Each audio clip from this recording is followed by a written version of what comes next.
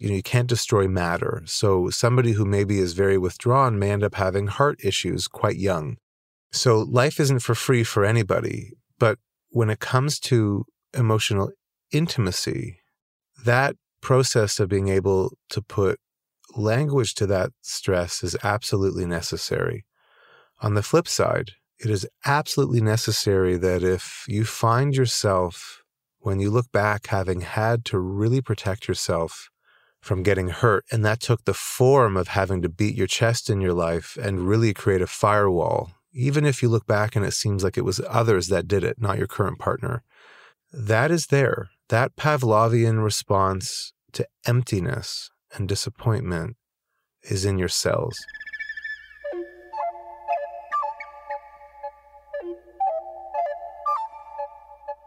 Welcome to the dignity of suffering. Have you ever been brought to your knees by the challenges of life?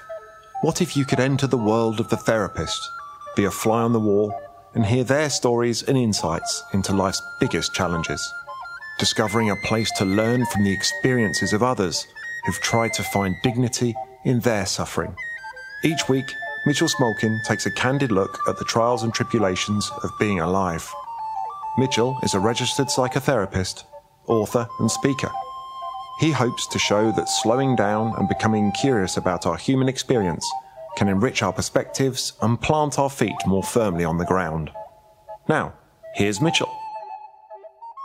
Welcome to episode 20. Seems like a milestone number, and for all of you that listen every week and write to me and support the podcast, I want to let you know how much it means to me. I'm actually up at my cottage recording this podcast in my car. It's a little windy out today, and my folks are sleeping in another room. So I got out early to record this and talk with you all. So I hope you enjoy. I would like today to focus on some of the feedback that I've been getting on the podcast. And in particular, people are writing and asking about a phenomena that I see a lot in my practice. I've certainly gone through it in my own life, which is a situation in relationships where loneliness can creep in, or worse, one of the partners feels like they are doing all of the work emotionally. And what's very interesting about this is that when couples come to see me, it isn't normally both partners that feel this way. I may have touched on this a bunch before in the podcast, but in the literature on attachment, in the ways that human beings organize themselves around the ways that they reach for comfort, there really are different styles. And when we look at the neurophysiology of emotion, what we tend to see is that this organizes itself around fight or flight. And specifically what this means is that if somebody has the instinct of feeling alone or in need of comfort, one person may upregulate. So go into the sympathetic nervous system and go into action towards, to reach, to ask for help, to pick up the phone, to write an email. And other people will downregulate, will go into the parasympathetic nervous system, will go read a book, want to go for a walk, not want to talk about it. And of course, these lines are not that simple. We can oscillate, sometimes just want to go for a walk or sometimes want to talk to somebody. But I can tell you in my thousands of hours of practice, there really is a clear distinction between what somebody does the vast majority of the time. Early in the 20th century, there was the development of what is called psychological types. This was most notably written about by Carl Jung, and some people even refer to his psychology as typology psychology. Some very much practice this idea of looking at where someone lands on the spectrum of extroversion versus introversion, whether somebody has a strongly developed intuitive or feeling or thinking or sensorial function. And many of you, of course, are familiar with this. You can do a Myers-Briggs typology test online in a few minutes and get a sense of where your strengths and where your weaknesses are. Historically, these typologies were not really connected to what we've learned about neurophysiology. For instance, I don't believe anywhere that Jung or his contemporaries wrote about this having to do with the instinct to go into fight or flight or freeze. But it's clear that they're connected. It's clear that if we run more anxious and we're more vigilant around getting hurt, that we may react more strongly, which will come across as a kind of extroversion. And if we tend to downregulate when we're hurt and kind of not have a lot of mental or emotional real estate devoted to these responses, then what that'll appear like is introversion.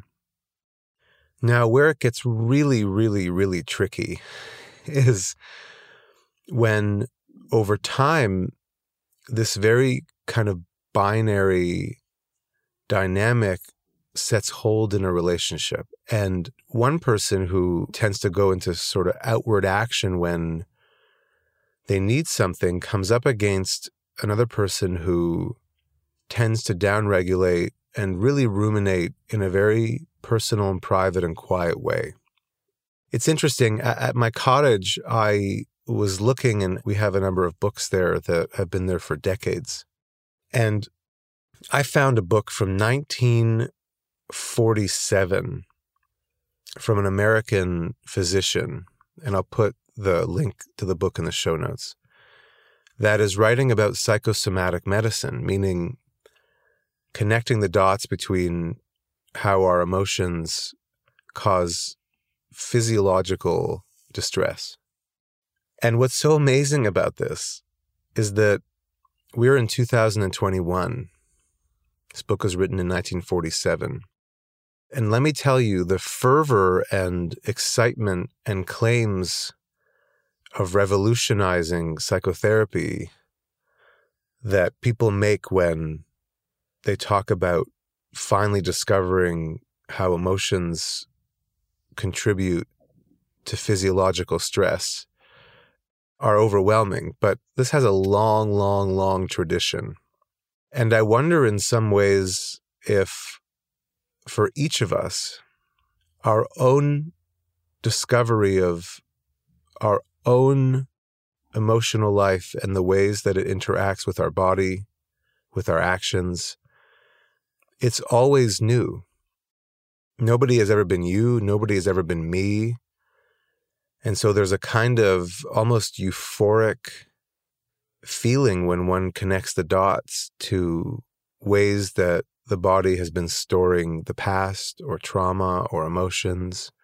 And even when I say the word trauma, that has become overused.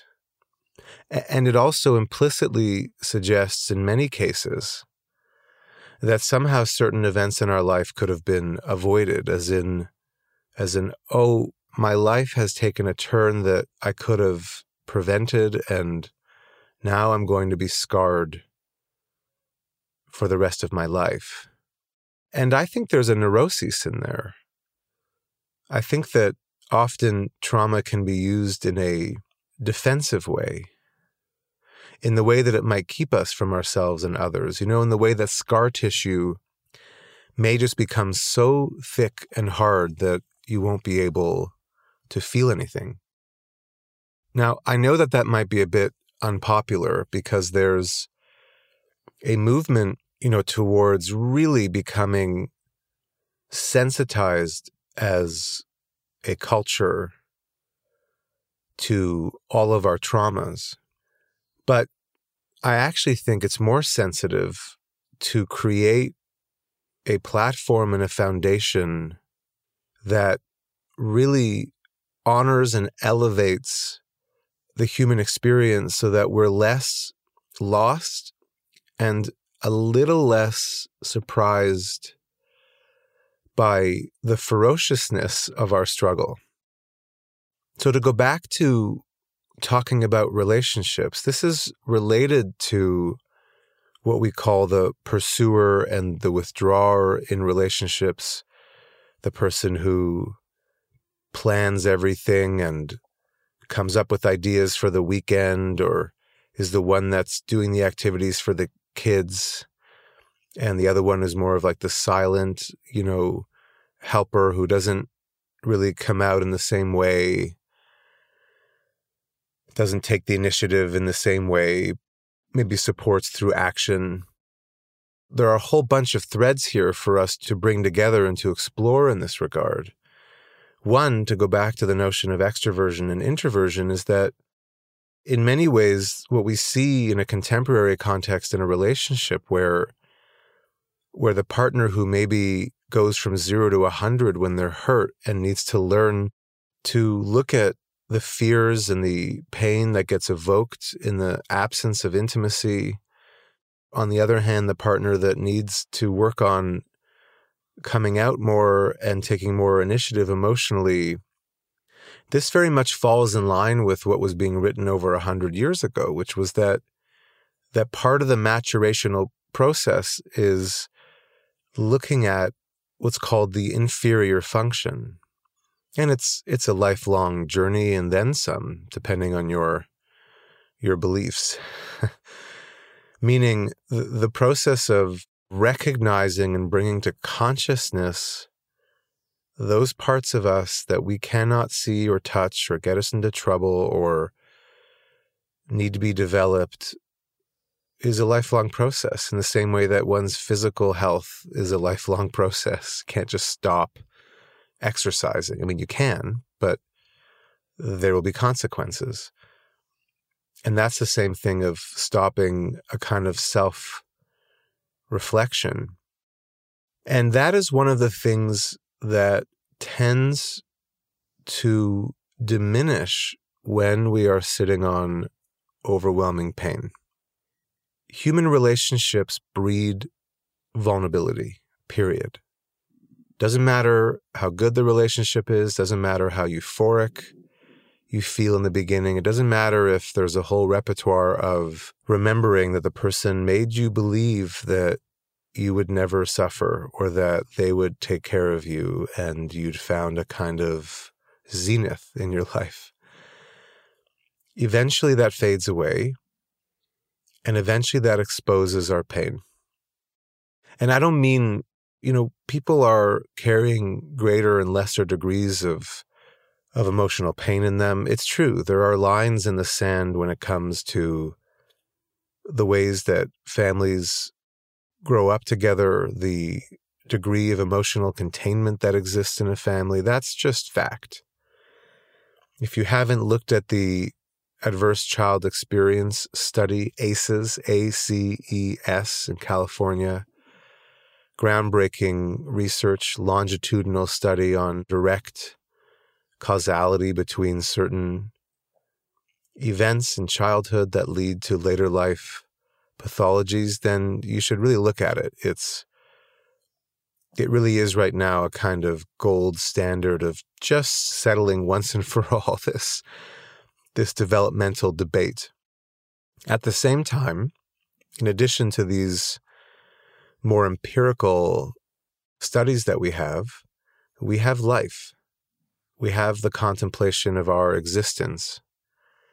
Now, I think what's really important when we talk about this is that for some people, that can start much earlier in life, meaning the loss of a parent, a sudden loss of somebody that you love, an environment where you do not feel physically or emotionally safe can trigger the human organism into survival mode. That's the whole point. That's why we talk so much about taking care of children. It really just comes down to, can we as a society help and provide enough resources so that children do not have to be watching their backs when they're young? That is it's a very specific communication to our neurophysiology, because it sets the ball in motion at a young age that we need to protect ourselves. And as we often marvel at the human brain, scientists who study it often will say that there's nothing more complex and beautiful in the universe than how the human being has evolved into a miracle of neurophysiology to create consciousness. There's a maxim in academia around consciousness, which is that you don't start exploring it until you've achieved tenure as an academic, because it is such a hard problem that if you try to attempt it before you have some job security, you may have to watch out for your job because of just how controversial theories are and certain people that think that it can't be explained. So when the organism has a sense that it is in danger, it adapts and organizes in a particular way. And this is the really tricky part, because a lot of us are walking around with quite a hypervigilant, quite a scared nervous system from a whole host of developmental experiences. What that can do is it can supercharge our strategies to maintain equilibrium. So if you look back at relationships, you might notice a pattern of really getting supercharged when you're hurt. And we have to draw a distinction between what in the body can feel like a very clear sense of urgency and purpose and clarity with vulnerability. Those are two very different things.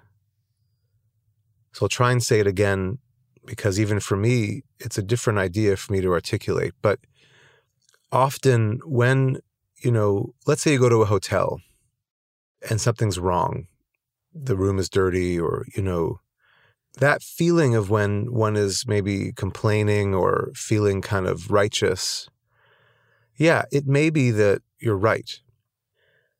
And there's a sense of purpose to one's sort of mission in terms of getting, a new room or them to rectify the problem. That's different than what we refer to in intimacy as vulnerability. And that's true also for the partner who is quiet.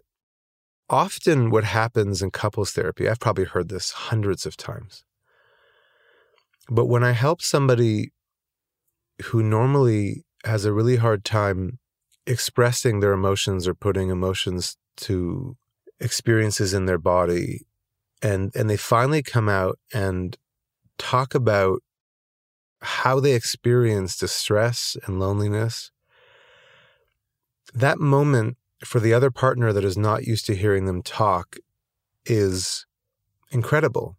And they'll often say something like, this is the partner who normally pursues for affection or who's been knocking on the person's door for years. When they actually hear about their partner's distress, they'll say something like, oh, I can hear that you really care.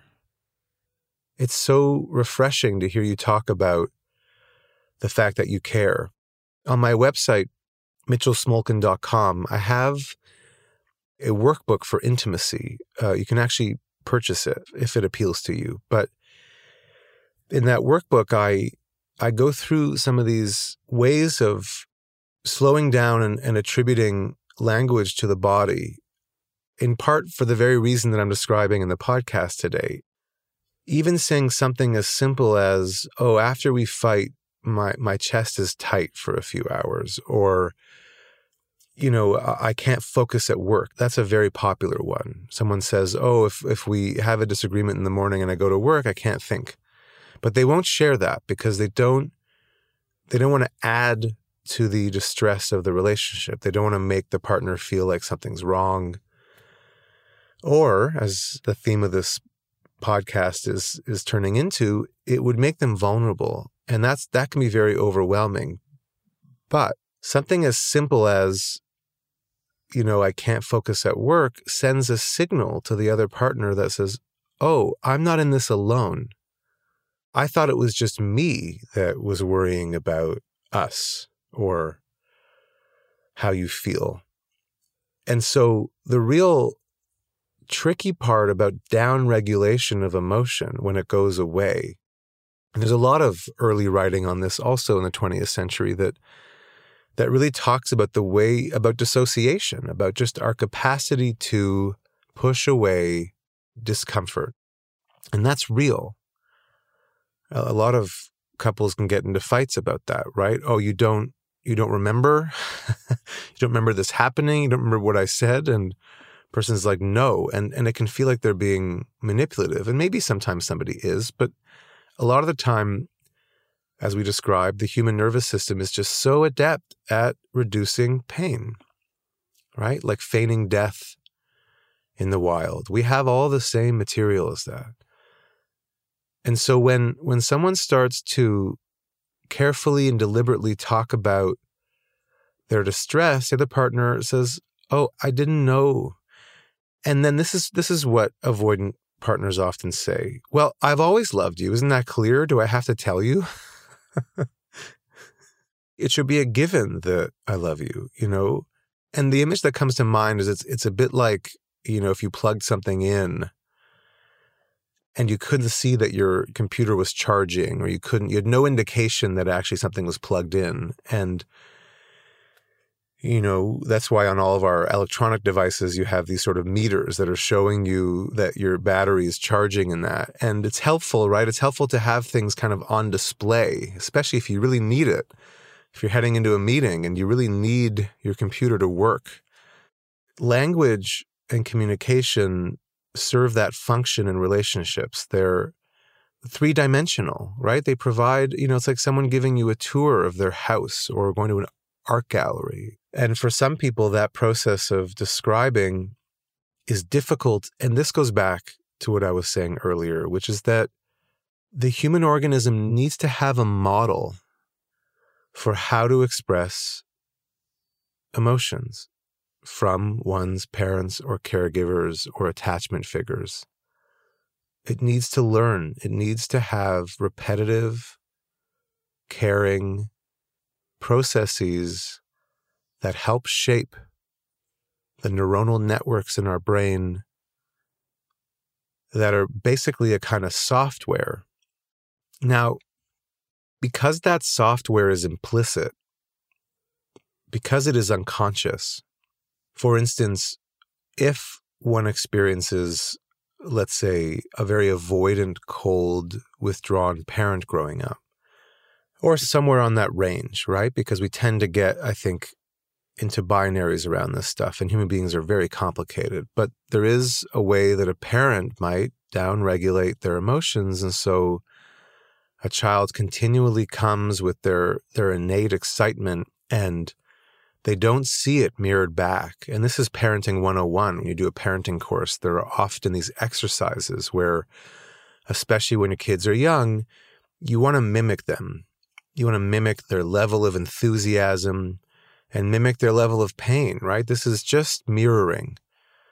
It's not getting in the way. It's not editorializing. It's just pure and simple mirroring. But the parent needs a degree of flexibility and emotional awareness to literally make these decisions and recognize what's going on for them. And this is what intergenerational trauma is.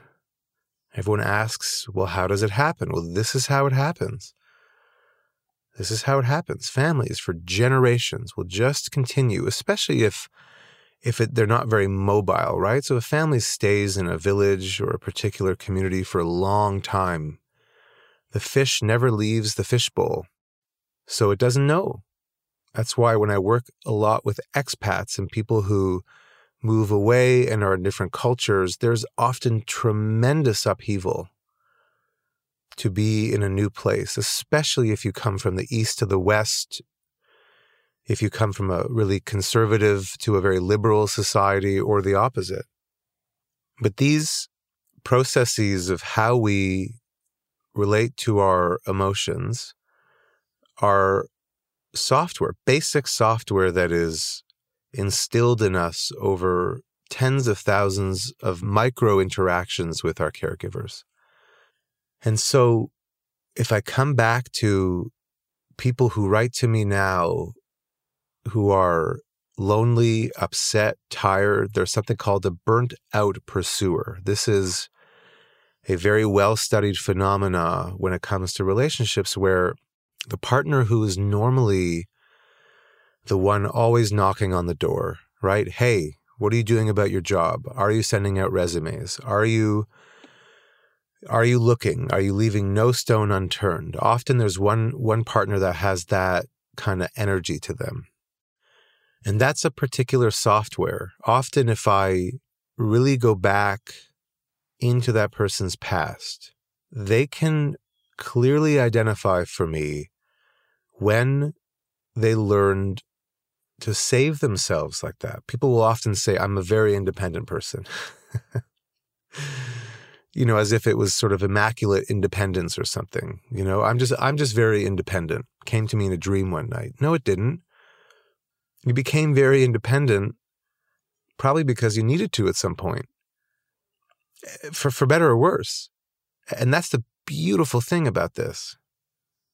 That's why I hate when what we're talking about right now gets put in these simplistic terms, as in I am this or you are that, or this is why our relationship sucks, or you need to calm down, you're not going to get through life this way. No, that's not true. So many jobs, situations require somebody to be proactive, vigilant, gregarious, strong, one step ahead. So many jobs. And as we know, extroversion in many ways in society is given a lot more credit. We're often an extroverted society when it comes to work and all these things like taking initiative. But the flip side is also true. There's many, many, many, many situations where holding one's cards close to one's chest, not reacting, having exquisite emotional control can be super useful. There's a fantastic art film about Zidane, the great football player, European football, where I think the film must be over an hour, and he never, in the whole hour of this film, which was taken from all these different games, and there's no narrative, it's just filming him on the football pitch, he never chases the ball, ever. He's always waiting, just waiting for the ball to cross his path or be within striking distance. And as soon as it is there, he just unleashes on it. And so that is an incredible testament to the neurophysiology of restraint. And so these ways that we organize ourselves in our lives, they tend to get one-sided. That's how we organize and we feel safe. But they tend to be very useful. And it is true that often one partner will be the one who drags the couple to therapy, says, why don't you read this article? And of course, where that goes horribly wrong is when the quieter partner continually hears this as blame and criticism. That's really the main thrust of where this starts to go sideways and becomes a kind of rigidifying, distressing pattern in the relationship. But to go back to the notion that this software is implicit, that we're not aware what's driving us, then when I am working with individuals who tend to upregulate when they're hurt or they're upset, often what we are not aware of is that this is protecting us. We're not aware that underneath this desire and longing for closeness and the ways that we go about it is a deep fear of being disappointed, which was already there before the relationship began. There's a beautiful idea that permeates psychotherapy, which is called transference. And I think somewhere else I go into this. Its original discovery has less to do with the ways that it is discussed right now, which had to do with actually psychosomatic illness back in the 19th century. So this whole notion of connection of body and mind is quite an old idea at this point, well established, that through suggestion you can actually move physiological disease. Under hypnosis, you can tell somebody to ache in a different part of their body and they wake up and something else is hurting them, or they have paralysis somewhere else. Very powerful stuff. But what we have to think about, and why I bring up the notion of transference, is that when we come in with a very unconscious expectation that we are going to be disappointed, we may, unbeknownst to ourselves, unconsciously communicate that to our partner through our behavior, through the ways that we respond when we feel hurt and scared and alone, and how that may come out in a kind of rage, a kind of vigilance, a kind of criticism. And then we scratch our heads and we say, well, I don't understand. Why can't they hear me? Why can't they listen to me? And what has been transferred is a kind of mistrust. Even if often what pursuers say is, I have been for years trying to let you know how I feel. I have for years been trying to tell you how hurt I am. But the truth is, even though that feels like vulnerability and those feel like bids for attachment, they are, there is a kind of pain and anguish that is being transferred unconsciously. And that is the place that actually I have to get to in therapy, where I slow somebody down to the point where they can acknowledge how afraid they are of being let down. I have to get down to that bedrock. There is no way that you will ever feel safe and secure if you're very hurt in that place. You won't feel secure until that can be communicated in an embodied way, and until the other person, who may have a really hard time with emotions as well, can adequately respond in their own embodied way. But it does take two to tango in this regard. And if we even just take it out of the situation of the romantic relationship, this has to do with relationships writ large. This is about what it means to let others in. And recently I was listening to a lecture on studies that really confirm that look at people that tend to downregulate their emotions. And they will often have less friendships, and they will struggle in romantic relationships as well. And what the study sort of concluded was that the benefit for downregulating emotion is less pain. I mean, that's simple, right? Less physiological pain, less thinking at night or ruminating. It literally just goes away. There's a lot of important research that acknowledges that this can go into the cardiovascular system, right? This stress, you can't destroy matter. So somebody who maybe is very withdrawn may end up having heart issues quite young. So life isn't for free for anybody. But when it comes to emotional intimacy, that process of being able to put language to that stress is absolutely necessary. On the flip side, it is absolutely necessary that if you find yourself, when you look back, having had to really protect yourself from getting hurt, and that took the form of having to beat your chest in your life and really create a firewall, even if you look back and it seems like it was others that did it, not your current partner, that is there. That Pavlovian response to emptiness and disappointment is in your cells.